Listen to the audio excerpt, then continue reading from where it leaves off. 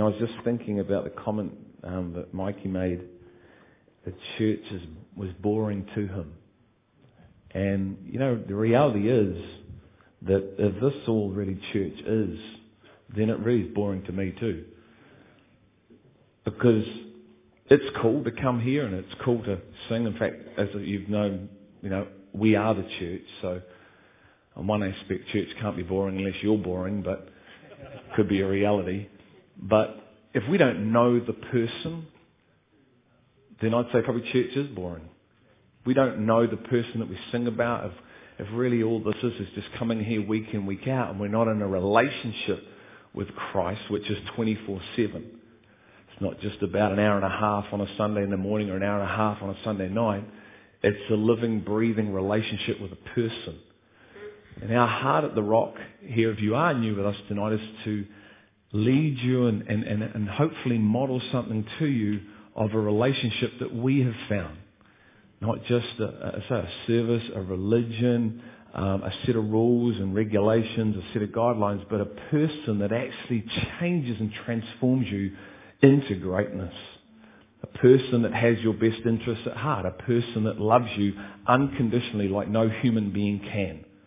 A person, that can be hard for us to get our head round, especially if you have a child and you look and you know the love you have in your heart for your own children. But the fact is that God loves my Lily and my Madeline more than I ever could. Way more than I ever could. He loves with a love that is so compelling and overwhelming and hard to describe, that when we receive that kind of love, that kind of love melts the hardest of hearts. That kind of love, when it just keeps coming forward and coming forward, you can't resist that kind of love. And that's the love of Christ. And so if you're with us tonight, I really hope that you're on a journey to find a person, discover the fullness of knowing the person of Jesus. The Bible says that there is a love that goes beyond knowledge. There is a love that surpasses the intellect, that we can know, live in, discover and experience. It's not just theory. It's not just about reading about it in a book. No, it's a love that if you've captured the revelation of it, you will mutter these words. How wide, how deep, how high, how incredible is this thing? And literally, if it grabs hold of you, it changes you as a person. It has to. That's the purpose of it. And so I want to encourage you in that tonight. So Father, I just pray, God, that Lord, we're probably all at different places. We're all at different levels of knowing you. And tonight, God, I pray that after tonight, while I'm speaking right now, halfway through tonight, tomorrow morning, God, whenever it is, that we would receive a greater revelation of knowing your Son. That we would not just say, I know about you, but I'm starting to know the person. I'm starting to discover your nature. I'm starting to fall in love with the person of God, you God, Yeshua, your Son Jesus, our Lord Jehovah. The God that created me, the God that knows me in my secret place, the God that knew me and created me before I was ever conceived or even thought about by my parents, the God that came and died for me, the God that set us apart, the God that knows every hair on my head, the God that holds the universe in the palm of your hand and with one breath of life could shift realities. I pray that we would know that God at a greater level. And I pray, Holy Spirit, that you would bring your spirit of revelation and drop it into our hearts, into our spirits. In Jesus' name. Amen. Amen. Well, just wanted to, I just had a thought while we were there just to let you know that if you are with us tonight, one of our purpose here as a leadership is to equip you guys to know the Father and make Him known. To be a voice in the world. So it's great that we come here together, but the purpose of leadership, that the Bible says the purpose of being together is to be equipped to go out and be a voice for Him, and to spread this thing called the gospel, to spread great news like fire spreads, and to be someone that actually has compassion for those that don't know, and our brothers and sisters. And some of you may know, might not know, but we put ENLI on hold last year, and we've just been getting together as a team, and so we've now sort of formed the structure of this this sort of, you want to call it new, haven't named it yet, we're trying to come up with a name for it, but really it's just a training and equipping arm. So just to keep you all informed where that's at, we've come up with the structure. Now we're just sort of going to meet together and start putting some flesh and some meat on it and some spirit around it, just to help equip you guys. And so just keep your ears out for that. But we're sort of going to be looking at possibly starting something next year, at the beginning of next year, just to help us all be empowered to know Him and make Him known, and to discover for ourselves the real purpose of the church. Because so often we can think it is about coming to a building, can't we? We think it's about doing some things. But when you fully get a picture of why God created us and the purpose for the church and how He sees it, then really this institutionalized thing just dissipates and the real thing comes alive. You know, when Jesus came to earth, He came and He stood and He saw these buildings and just this man-made rubbish, and He said, "What have you done? What is this? This isn't what my Father came to bring. This is institutionalized religion. What have you done?" He said, "In days this will all be gone." And it was. The Romans came and destroyed and took down temples and all sorts of things. So it actually happened. And we need to capture as His church, what does it mean to be His church? To be the bride of Christ. And so we don't do church, we are the church. We're not boring because we've got God on the inside of us. It's alive and well. If it is a bit boring, and I've said this before, but we need to check the distance between us and Him. Because the Jesus I read about has a nature and a generosity and a life and a love that is compelling. So compelling that it'll get you doing incredibly scary things where you've got to step out and trust Him by faith. And if He doesn't come through for you, you are in serious trouble. And we've been talking a little bit about that this month, and generosity in a number of areas, from giving our time to giving finances to serving to putting yourself second and stepping into a realm you don't really know if it's going to work out or not. You can't nail it down. How many people know that God loves putting us in uncomfortable positions? It's His intent. So it's not a mistake. He actually calls you into a depth which is over your head. Because it's in that space we have to trust and we have to depend upon Him. And in that moment we are stretched to a bigger level. And as you go forward, He uses that. And Jeanette Ward was sharing this morning just about when she started, she had this shyness, this bondage of shyness that was just crippled her. And now she's up here preaching. Now she's the president of Women's of Life in New Zealand. Now God's opening doors around the world, and she's now speaking to hundreds, thousands of people. Why? Because she stepped out by faith. Why? She took a step in God and said, I'm not going to let what the enemy's trying to box me in here. I'm going to take a step in faith. I don't know how we're going to do this. I don't know where you're going to resource us from, but I believe you will. And things happen. Why? Because His nature is abundant. His nature is affluent. He is generosity. He is extravagant. Before He ever does anything, He just is. I mean, how many people can speak galaxies into being and stars into being and stuff into being? Him. And I pray, I really hope we can capture who He is, who He truly is. Because we can capture who He is, then it will influence us for who He's called us to be. And we will live a life which many want, but many don't choose to do. Because the cost can be too high at times. But I want to just talk about generosity, the nature of God. The very nature of who He is generosity. He's generous. And I found this interesting story about Alexander the Great. It says the story is told one day of a beggar by the roadside who asked for alms, which is like either food or money or gifts of some kind, from Alexander the Great as he passed by. The man was poor and wretched and had no claim upon the ruler, no right even to lift a hand. Yet the emperor threw him several gold coins. A courtier was astonished at his generosity and commented, "Sir, copper coins would adequately meet a beggar's need. Why give him gold? Alexander responded in royal fashion. Copper coins would suit the beggar's need, but gold coins suit Alexander's giving. Well, that's very cool. And I can't help but think God's like that. Now, when God gave you and I His Son, He didn't give us His seconds. He didn't give us His slops. He gave us His very best. Very best. Because of His nature. Purely because of His nature. And we need to get our heads around this because, we can have this poverty mentality. We can, if our mindsets aren't aligned, we actually miss out on the life that God wants us to experience and live. Because our thinking's not right. And I shared this morning. And I'm just going to continue to share this to us, through us, over us. And I believe during the week the Holy Spirit said to me that Romans 12, 1 and 2 is to be two passages in which you just continue to speak to my people to capture the truth that lives within these things, and that everyone would we would launch our life off those passages. And so if you've got your word, just come with me to Romans 12, 1 and 2. We probably know it well, maybe. Some of us may have never read it. Romans 12, 1 and 2. Simon mentioned it last week, and it's quite fascinating.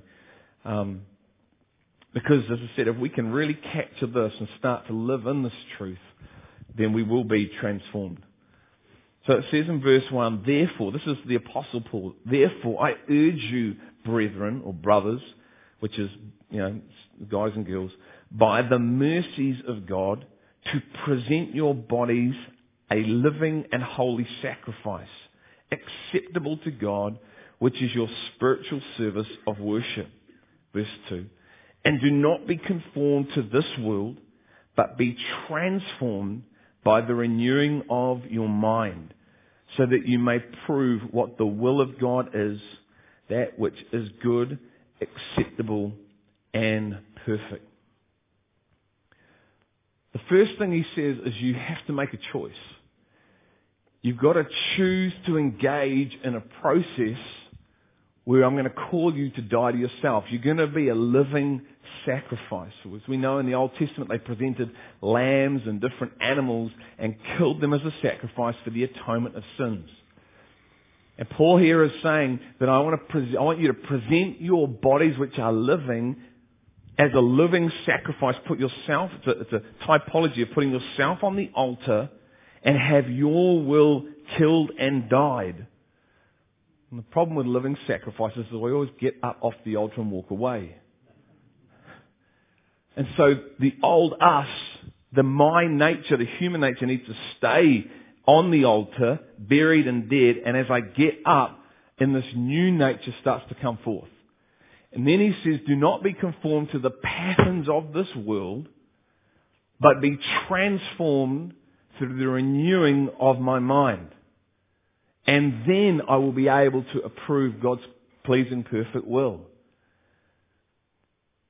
Which means what we do is, and I'm guilty of this and I'm still working through this, but we acknowledge Christ as our Saviour, we acknowledge Him, we pray a prayer, and we enter the kingdom.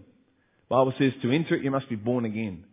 But what really needs to happen is as you do that and start moving into the kingdom, every little pattern, every way you've thought as in our human nature needs to stay right here. But it doesn't. What we do is we bring this thinking into this and we try to apply this thinking now in His kingdom. And as I was meditating on this some time ago regarding Nicodemus, I just felt the Holy Spirit said, Greg, just imagine if there was a child who was born into the kingdom from day one and never actually ever thought like humans do in the world.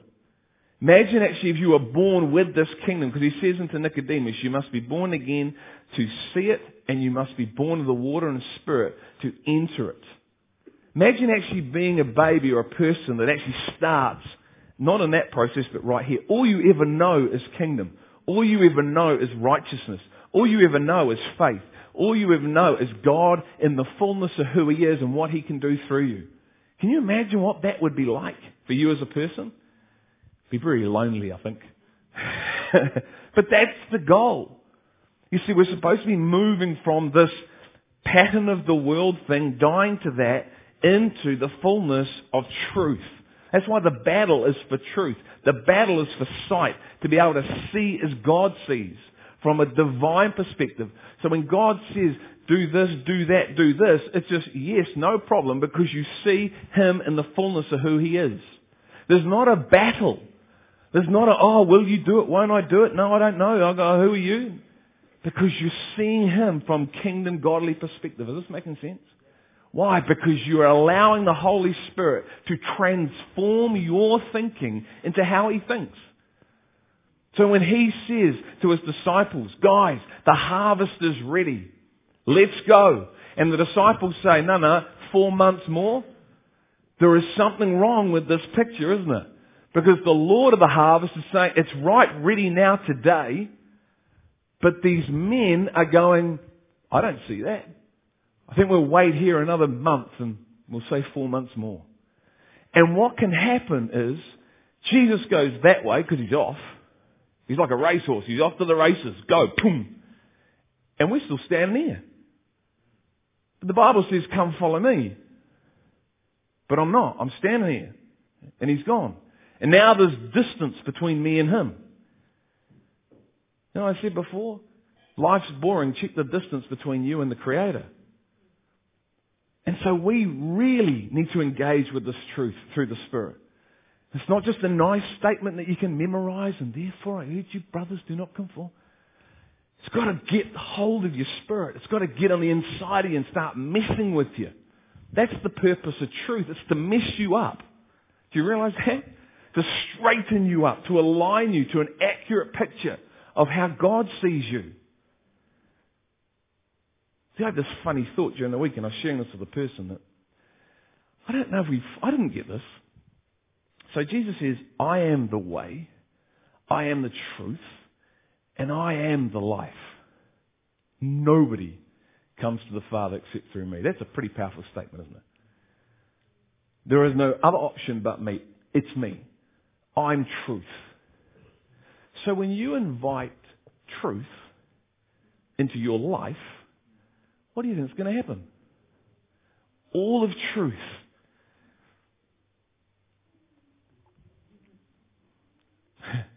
And there's darkness in you. The purpose of truth is to start to define you from the inside out, that you would reflect Him.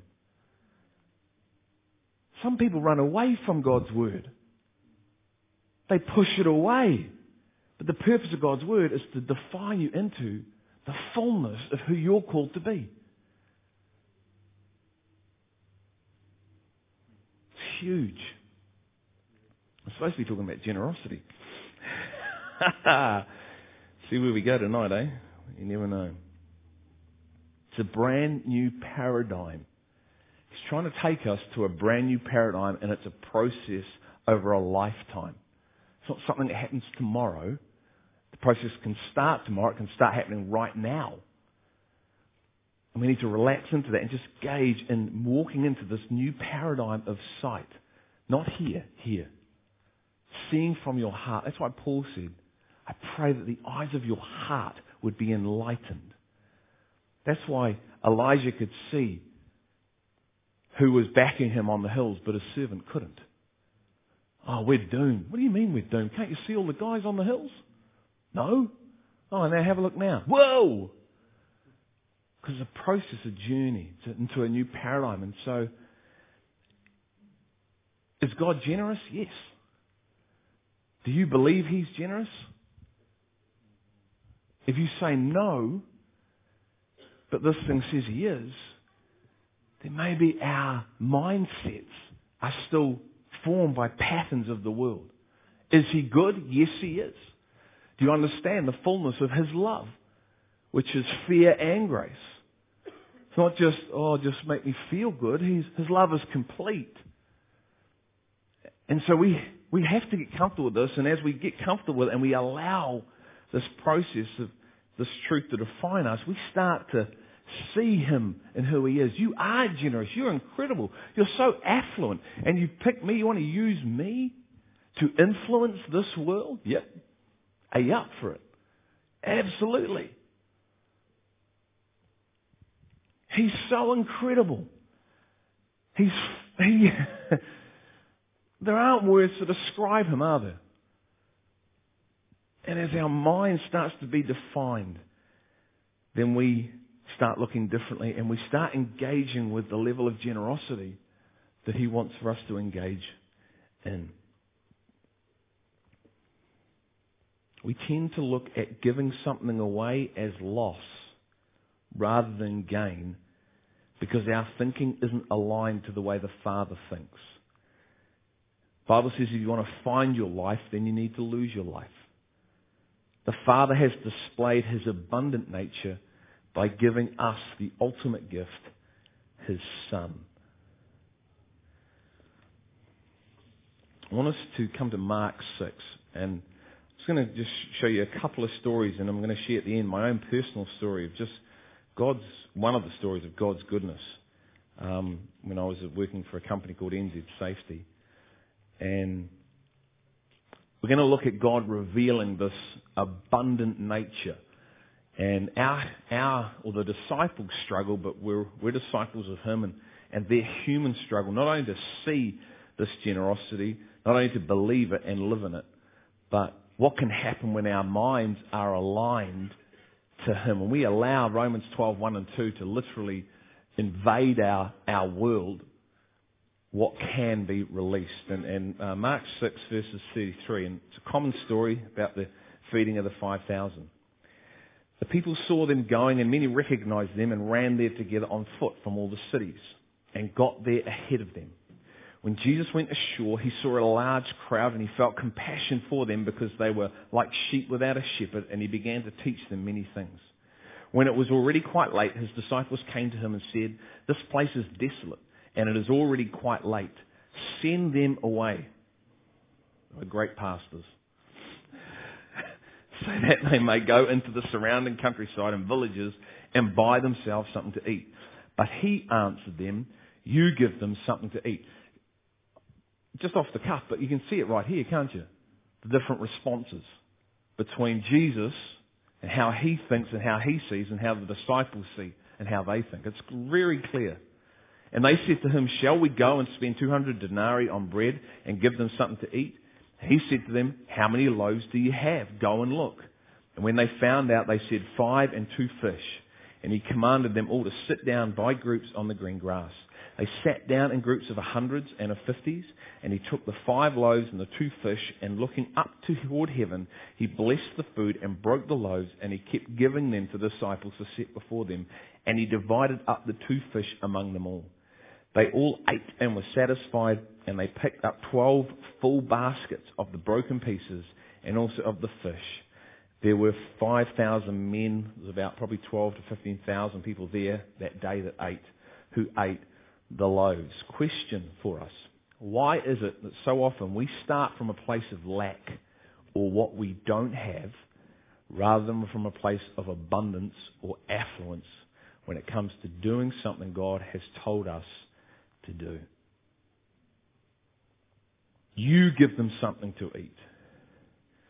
I can imagine the disciples saying, "You're having a laugh, aren't you, mate?" In a broad Cockney accent. "All right, governor, are you having a laugh? Give them something to eat." "What are you talking about then?" He says, "You give them something to eat." They look at the time of the day. It's late. They look at their resource, T-H-E-I-R. They look at their, T-H-E-I-R, ability to do this. And then they have the classic line, they go, "I think we need to send them away." Anyone want to put their hand up and join me and say, "I've done that"? How are we going to do this, God? I think we can't have these people in our life group, because we've got 20 already and we've got no other place to put them. I mean, look, the place is so small that it is, and they're sitting on all over the place. We just can't fit them in. He says, "You can. I'll provide. I'll do something." But here we see the disciples, they send them away, but Jesus doesn't. Why? Now you might say to me, "But Greg, this is Jesus." Yep. And Jesus is God. So he's got supernatural powers that I don't have. I go, yeah, Jesus is God, but Jesus did everything on earth as a man. Even defeating the cross, going to the cross as a man, not as God. So we don't really have an excuse, do we? Because Jesus is tapping into the same resource that we can tap into when God speaks. Why? Because Jesus knew His Father. Jesus knew His Father's nature. I don't mean just know about Him, He knew Him. He knew His nature. He knew Him personally. He was intimate with Him. He would spend time with Him. He would get up early in the morning and spend hours just in His quiet time in His closet, just Him and the Father. And the Father would speak and download. He knew His Father. Jesus knew His Father. Jesus knew the abundant nature of His Father. And because of this nature, He also knew His Father's willingness and ability to provide. Do I know Him that well? Do I see Him through the eyes of a renewed mind? Am I allowing His truth to renew my thinking that I would come to a greater knowledge of the Father? Because one of Jesus' main role was to reveal the Father. It was to come and seek and save the lost. Yes, it was. But it was to come and make His Father known. And He said, if you look at me, you see the Father. What's really funny about that, I think it's in John 8 or 9, He says to His disciples, He says, if you've seen me, you've seen the Father. And in the very next breath, Philip goes, would you show us the Father, Jesus? Can you imagine Jesus scratching his head, and he's probably a bit bored like this. He's going, I just said, if you've seen me, you've seen the Father. What aren't you getting? He says, if you showed me us the Father, then we would know.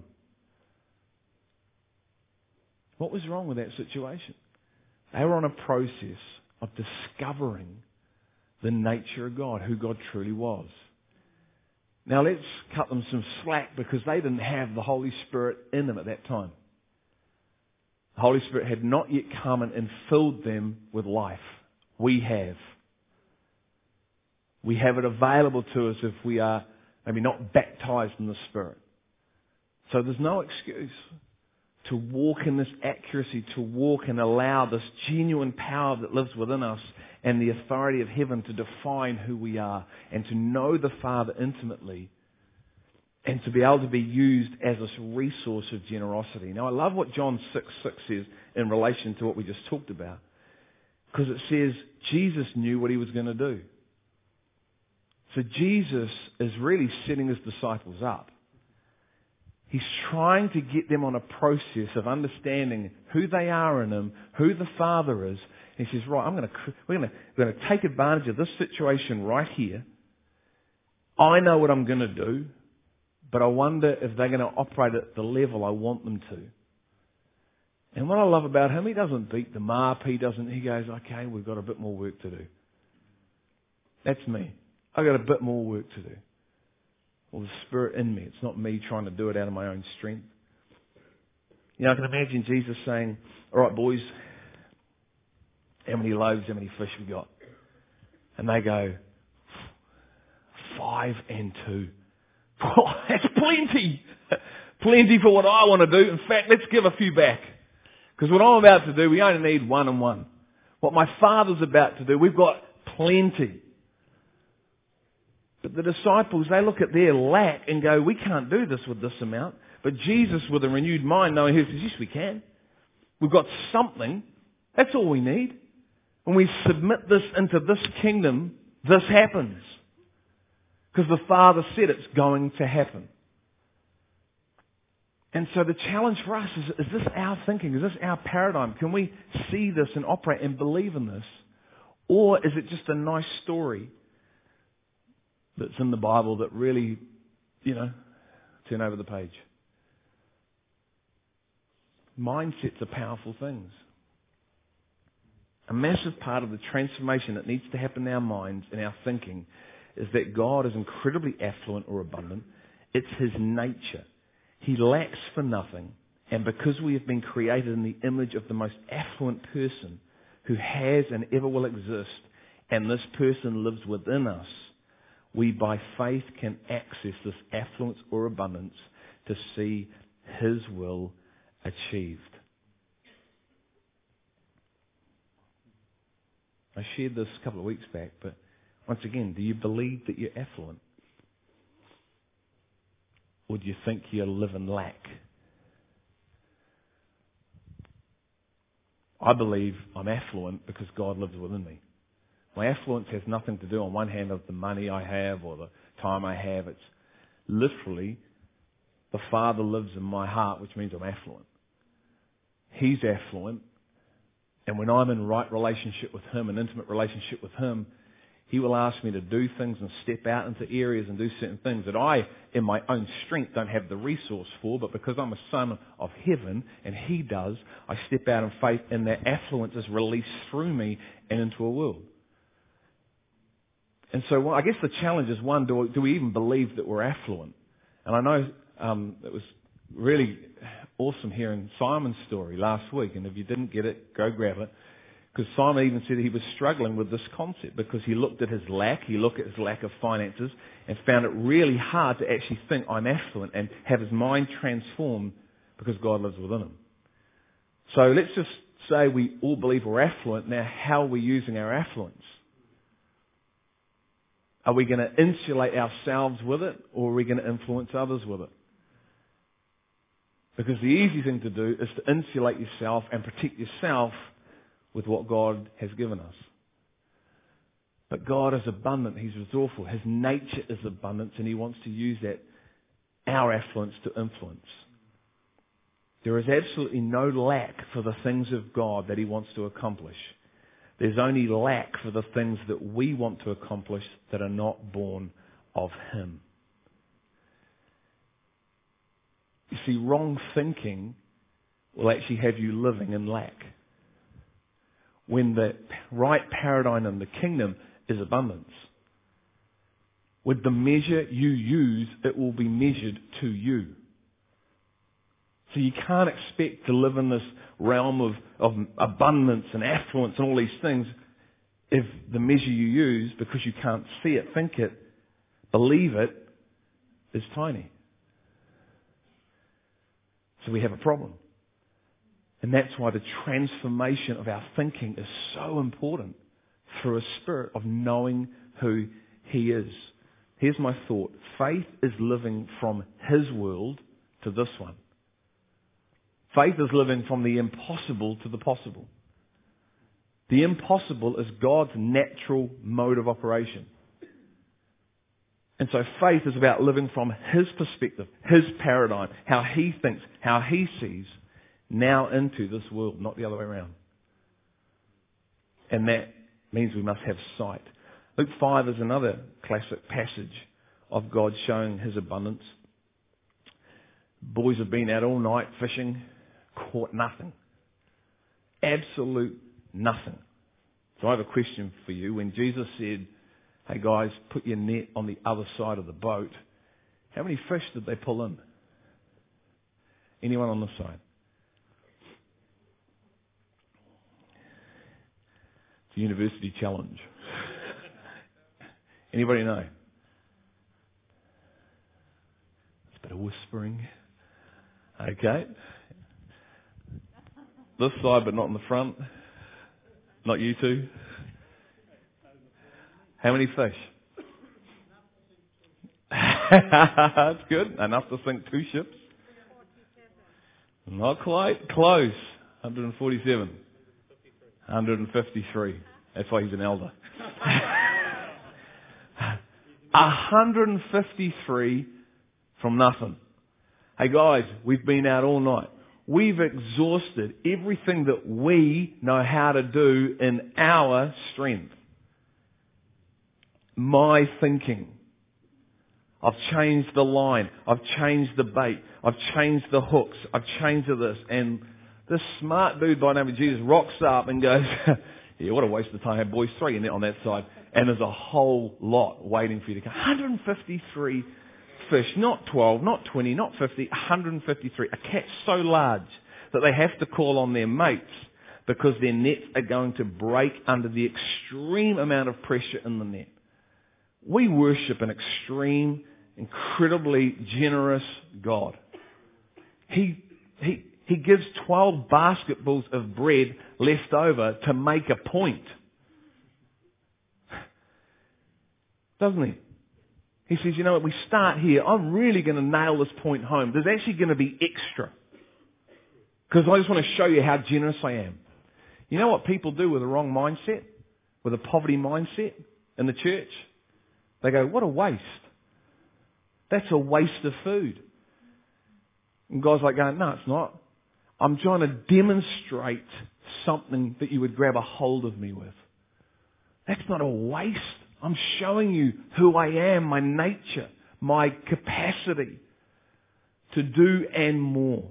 And we see it exactly here. God is generous, He's abundant, He's extravagant. His very being drips with abundance. Two passages of Scripture, 2 Chronicles 31:10. Azariah, the chief priest of the house of Zadok, said to him, since the contributions began to be brought into the house of the Lord, we have had enough to eat with plenty left over. Say plenty. For the Lord has blessed His people, and this great quantity is left over. Let me read Psalms to you real fast. I'm going to share you a story and we'll get out of here. Listen to these words. This is Psalm 65:9. You visit the earth and cause it to overflow. You greatly enrich it. The stream of God is full of water. You prepare their grain, for thus you prepare the earth. You water its furrows abundantly. You settle its ridges. You soften it with showers. You bless its growth. You have crowned the year with your bounty, and your paths drip with fatness. Some versions say abundance. Just picture that. He drips. Who's been caught in the shower, in a heavy shower? Anyone today, this morning? You like drown like a rat, you know, it's just like your clothes all stick to you and you drip water. Anyone experienced that? Know what I'm talking about? Imagine that. He drips like that. It oozes off him. And it's just this constant flow. The pastures of the wilderness drip and the hills gird themselves with rejoicing. Guys, we worship this indescribable being whose nature is to love abundantly, give mercy abundantly, lead us into the fullness of truth abundantly, and redefine us, that we would be His bride, that we would resemble Him, that we would reflect Him. And, you know, within those disciples there, that story we just looked at, He didn't just perform the supernatural acts so the disciples could eat that night. He didn't just do it so they could go home and feed their families for a week because they've got, you know, extra. He didn't even just do it so they could make a healthy profit at the local fish markets because of the amount of fish they caught that night. Now, I think they probably did all those things and they're right. No, God reveals His extreme, abundant, and extravagant nature and His ability to provide because of what He is about to ask them to partake in and of, and He asks us this very same thing. He's about to offer them the greatest career change known to man, the job of a lifetime with incredible prospects. He says, guys, I want you to leave everything that you've ever known, all your support networks, and put your trust in me. Getting to know me intimately and lay your lives down for my cause. This is what I'm going to offer you. The job description. Love me and others. Preach the gospel. Heal the sick. Raise the dead. Cast out demons. Become my bride. Rule and reign with me. Qualifications for the job. Availability. Humility. And faith. Hours of work, 24/7. Salary, not sure at the moment, but my Father will provide. Superannuation, heaven. Holidays, what? Benefits, freedom, peace, joy, kindness, gentleness, self-control, patience, eternity. Downside to the role, sufferings, persecution, punishment, prison, death, bondage. Am I saying that we all have to leave our workplace and follow Him? No, but yes. God calls specific people into roles that maybe I do at the moment, whatever, but we're all called to fulfill the same role, the same purpose. And where we are in our workplace is our mission field. The world is the church's mission field. And so we need Christians everywhere.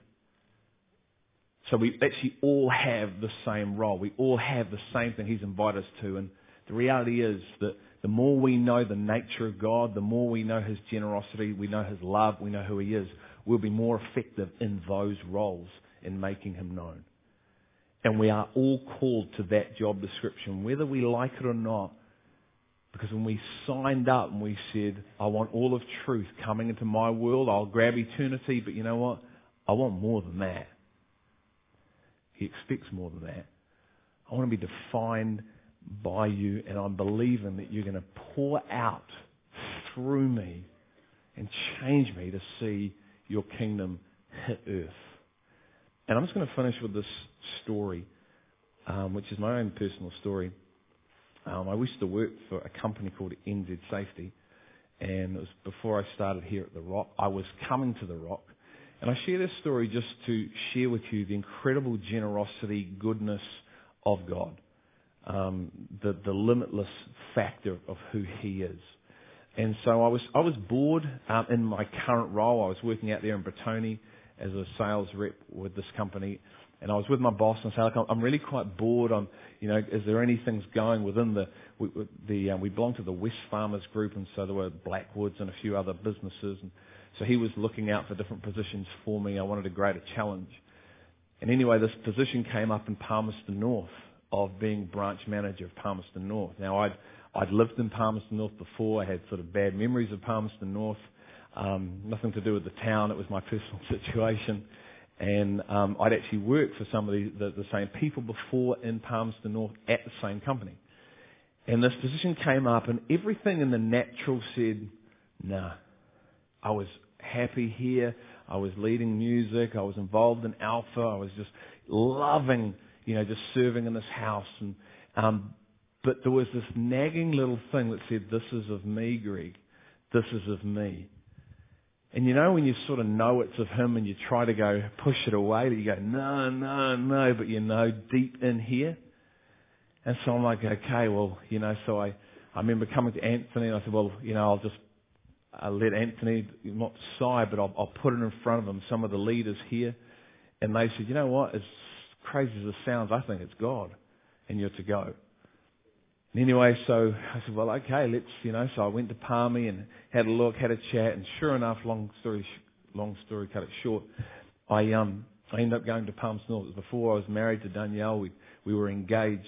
And this is in 2001, July. And I was taking over the second worst branch of the country. There was 22 branches, which we were the second to the worst. We had the lowest gross profit in the country. The guy I was taking over from, the staff morale was low, and I thought, oh well, no place like starting at the bottom and trying to work your way out. And I remember I'd come back every weekend, and I would stay at the Kay's place in the spare room there, and just like Monday morning I'd get up early and drive back to Palmerston, and I was like, man, what am I doing in Palmerston? What am I doing here? But there was this nagging little thing: this is where I want you. This is where I want you. And as I started to work hard and do some things, I just started to see the hand of God just start to move. It really was quite phenomenal what started to happen. And, I was there for 2 years, and in a space of 2 years, we went from the second worst branch to the second top branch. We had, our gross profit went from 22 to 31. We had about a team of sort of 6 people. And incredible things just started to happen, like really crazy orders were coming in. I'll just share one with you, because we used to do a lot of work with breathing apparatus gear when people would go into the grounds and actually were dealing with gases and they'd need tanks on their back, they need gas detection gear. And so, you get an order like this, it's around about $15,000, $20,000. And this one day, this fax came through and it was an order for a whole lot of gear. And I thought, I know I haven't quoted for this. And so I got hold of my counterparts in Auckland. We had product specialists, and I said, have you guys quoted for this stuff? No, don't know anything about it. Anyway, so I rang this customer and I said, look, I can't remember what his name is. I just said, look, thanks for your order. I said, but I actually think you've sent it to the wrong place. I think you probably should have sent it to my opposition.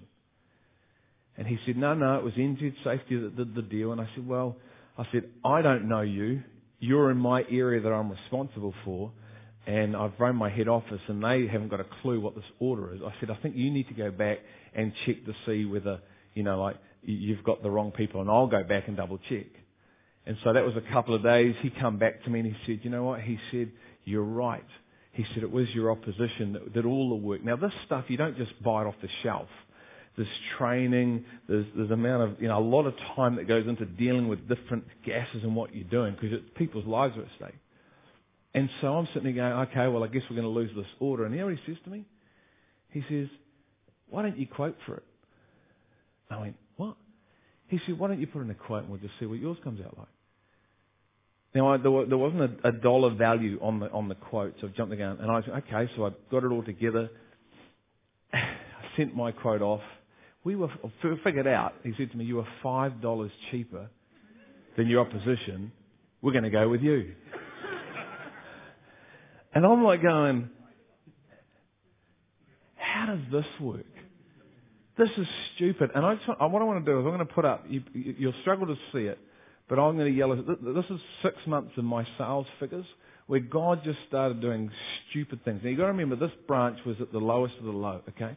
So I was rep 162, and this is in January 2002. Now I did 132% of budget, okay, in that year, and our gross profit was 31.1.